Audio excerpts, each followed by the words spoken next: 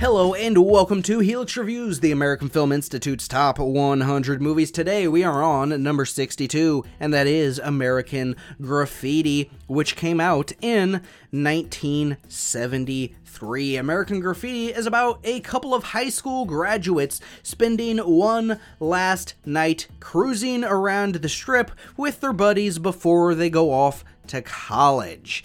Now, I have wanted to see this movie for a while just because it is directed by George Lucas, so it's directed by the same guy that directed Star Wars and created Star Wars and stuff. So I was, I was curious about it just in that sense, and I know people talk very positively about this movie, and so I was definitely curious to check this movie out.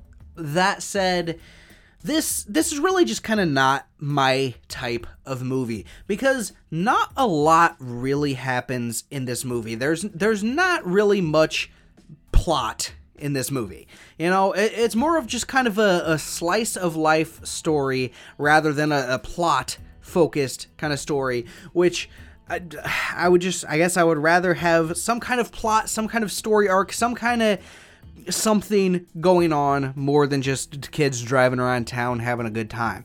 It's just, it's a bunch of recently graduated teenagers in their 60s as they, one more night on town, right? Mess around, break up, hook up, etc., etc. And, it's just, it's not my style of movie. So right off the bat, for me, it has that kind of negative going into it. Now, there is some positives in here. I think there's some decent character work in here, with some notable actors in here. Ron Howard, Richard Dreyfuss, Harrison Ford, some pretty big talent in here. There's some funny and fun moments in here, though I will say a lot of the comedy kind of fell flat for me for the most part.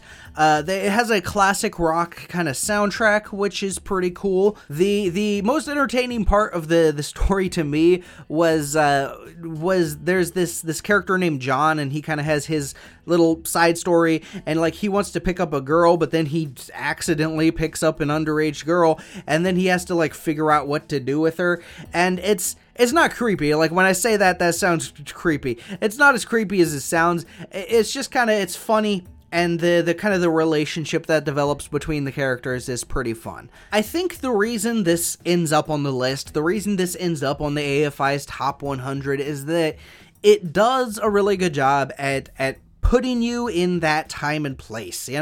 If you grew up and graduated around this time and did this kind of stuff with your friends, you would probably like this movie. You would probably relate to some of the stuff here. There's probably a lot here that you can see and relate to, right?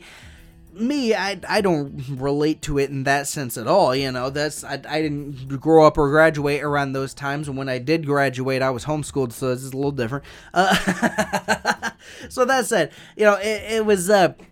it's very much the time and the place, and I think they get that aspect of it really well. And so if you have a connection to that time and that kind of place and that kind of stuff, you will probably enjoy this movie more than me. I mean, as for me, it's really just watching this movie. It's kind of like, okay, nothing really happening in this movie.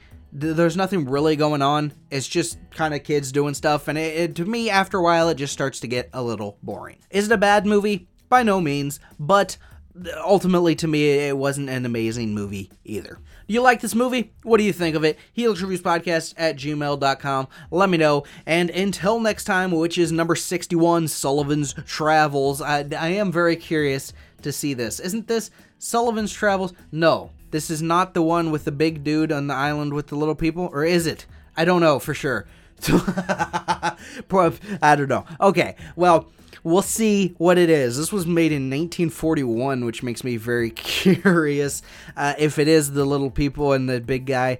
Or is that Gulliver's Travels? That might be that. Okay, never mind. I don't know what this is. Until number 61, Sullivan's Travels, this is David Arrington, Helix Reviews Podcast, signing off. Bye-bye, guys.